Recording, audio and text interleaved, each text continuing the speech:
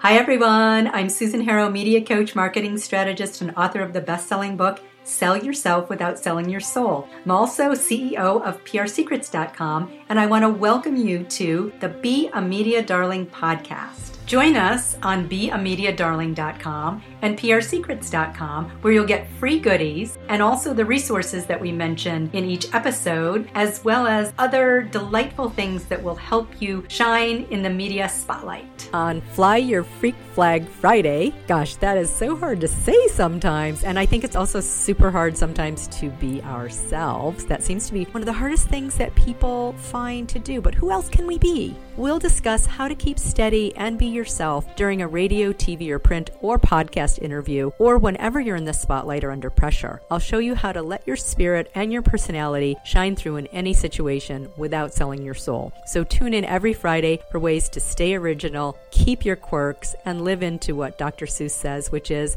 why fit in when you were born to stand out? How a black belt test is like your first big media appearance. I had my black belt test in Aikido this morning, and I was thinking back to when the first time I gave media coaching training, and everybody came up to me separately.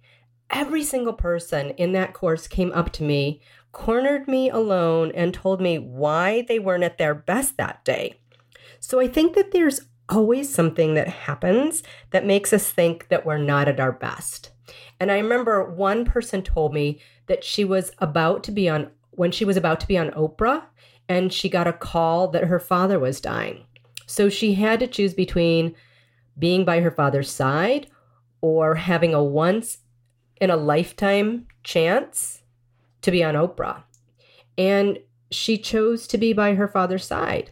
She said she has no regrets, but usually something that happens to us is not that dramatic. So for me, my Aikido black belt test, the first thing that happened is that I tweaked out my knee. And I didn't tweak it out on the mat training.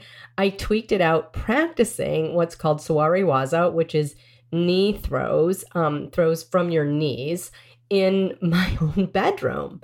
So I tweaked out my knee, and I've got ice on it right now, and I'm going to be taking Advil before the test because it's really, really hurting me. The second thing that happened is that my eyes are drying out. Suddenly, in the middle of the night, my eyes are like sandpaper. Everything is super dry and irritating. And right now I have my glasses on because I'm going to put in my contacts at the very last minute. And then the next thing that happened is I got a big spider bite, and it's driving me insane. It's driving me crazy. It's itching. It's swollen. It's on my stomach.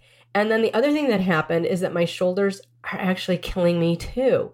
And I've been doing so much computer work.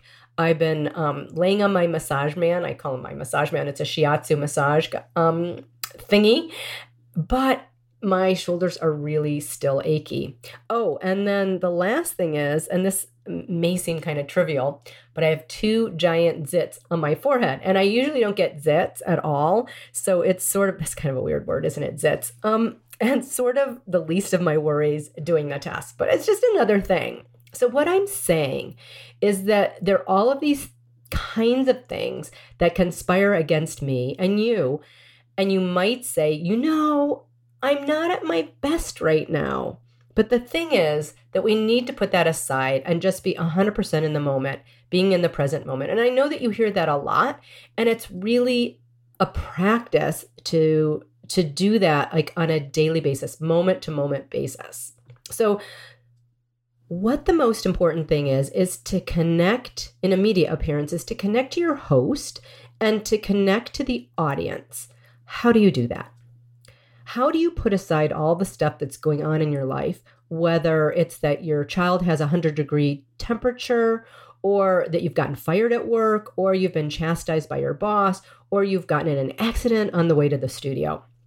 Whatever it is, small or large, one of the things that you can do, something that I learned from the Dalai Lama, which I love very much, is you imagine yourself as a tree, and that tree has roots. Your legs are the roots that go all the way into the ground, and then they touch every single person in the audience. They connect you to that all those people. So you're deeply connected, you're deeply grounded, and you're rooted. And then you're also connected to all people, because typically what happens when we're nervous is the energy zooms up to our head. So we want to bring it down through the feet and be grounded.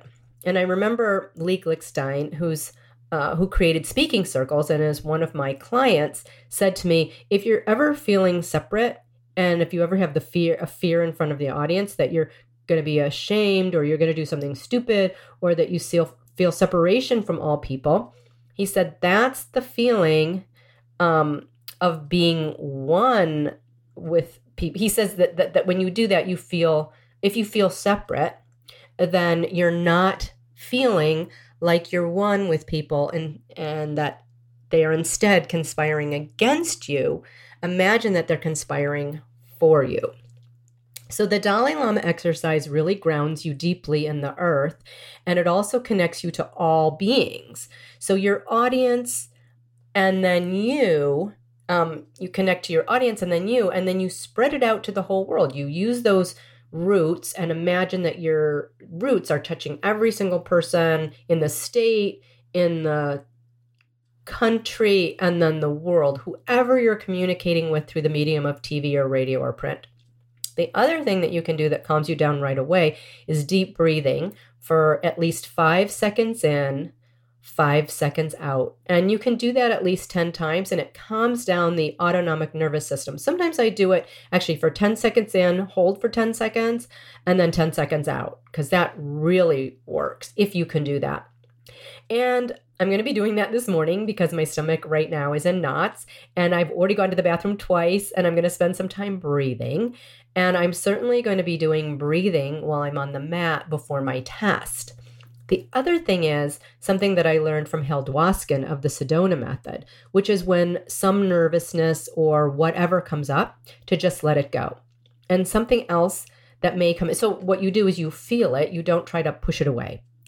And then you experience and just take a breath and you let it go. And you might have to do that a number of times, by the way. It may come back, but it's not the same thing. So doing it repeatedly gets you more and more calm and allows you to let go more and more.